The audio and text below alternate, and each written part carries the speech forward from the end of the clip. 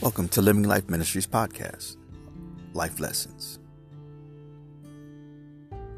Being free from the past. Nahum chapter 1, verses 9 through 13. Being read from out of the New Century Version. The Lord will completely destroy anyone making plans against him. Trouble will not come a second time. Notice that. Trouble will not come a second time. Those people will be like folding thorns or like people drunk from their wine. They will be burnt up quickly like dry weeds. Someone has come, Nineveh, who makes evil plans against the Lord and gives wicked advice. This is what the Lord says: although Assyria is strong and has many people, it will be defeated and brought to an end. Although I have made you suffer, Judea, I will make you suffer no more. I will free you from their control and tear away their chains.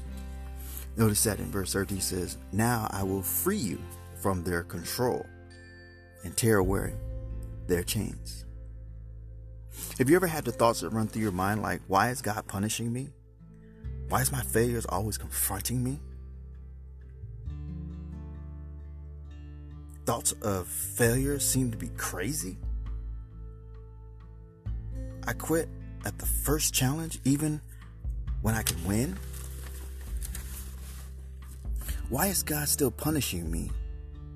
I thought he forgave me. Why does it seem like I've messed up so bad? There's no real help.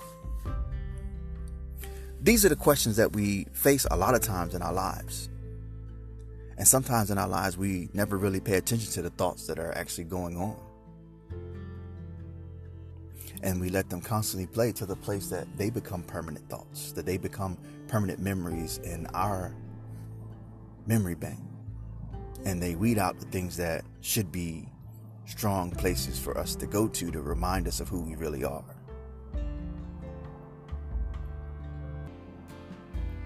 Assyria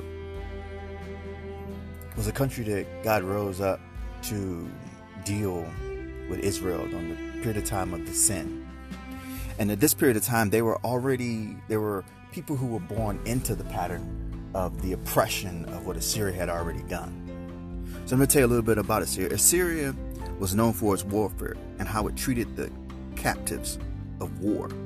They inflicted mental damage on people by the use of deportation. They would remove you from your land and place you in an unknown place. This caused a mass disturbance in the lives of the people affected by this. It would prevent them from being able to fight back. It's hard to fight back when you have nothing. By removing a person from the place of strength, it disables them from fighting back effectively. It removed their strength to fight in an unknown place.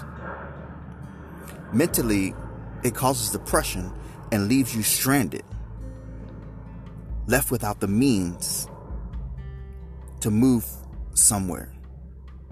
A lot of time, our failures leave us stranded with no hope. By this, I mean, we see things after we fail at something, or when we have done something that causes a negative result on us and the people around us. We tend to look at the negative impact of things in our lives versus the positive impact. Sometimes we stay in the negative because we've learned these patterns over our life. We grow up that way, affected by the people around us. Their culture of life becomes ours. We think more down than up. We feel that nothing matters. I'm going to get punished no matter what happens, are the thoughts that run through our life. I lived that way for a long time. It took a long time for those long, deep patterns or strongholds that were a part of my life to be moved. And even now, I'm still learning to remove them and cast them down. Through the grace of God, I was able to embrace the pain of failure and of change to see new things. I slowly saw patterns in my life that kept me in dark places. It took a downfall for me to see the reality of my life. I was broken and I didn't believe I could even win.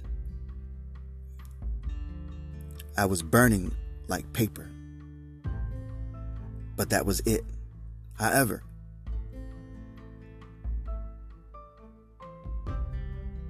whenever I used the grill to cook, I placed the charcoal and the wood in the pit. Then I used the lighter fluid to help prepare the charcoal and wood to be lit and be the heat source of the food to cook.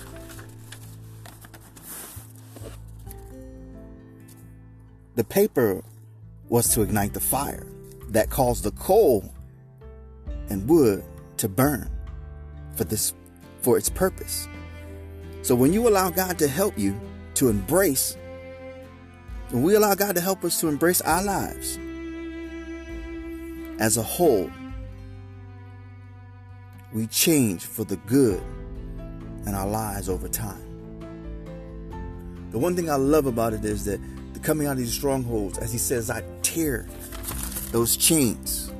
If you look at it, when we look at the scripture, when God promised something, he said, I will free you from their control and tear away their chains. It's a violent action. So sometimes it hurts to have chains torn from you or to have some type of ligament torn from you. Have you noticed that when they put a tube down a trach on your removing a trach or any type of surgical implement from your body to help you in some type of apparatus to either to breathe or however it may be, when they start pulling that instrument out, it hurts. And that's how God deals with us. Slowly but surely, the pain of being free from it is only for a short moment. And those are the things that we forget. The pain of coming out of something is only for a short moment. I was always like the paper. Like when I told you the story, whenever I cook, I said, but see, I always wanted to be the paper, not realizing that God was making me the coal and the wood. That I was used for a purpose, to serve its purpose. Paper was only to initiate the fire. I wanted to be the paper, so it initiated the fire, but that was it. God had a greater purpose. You're the coal. You're the wood, used for a purpose and a source.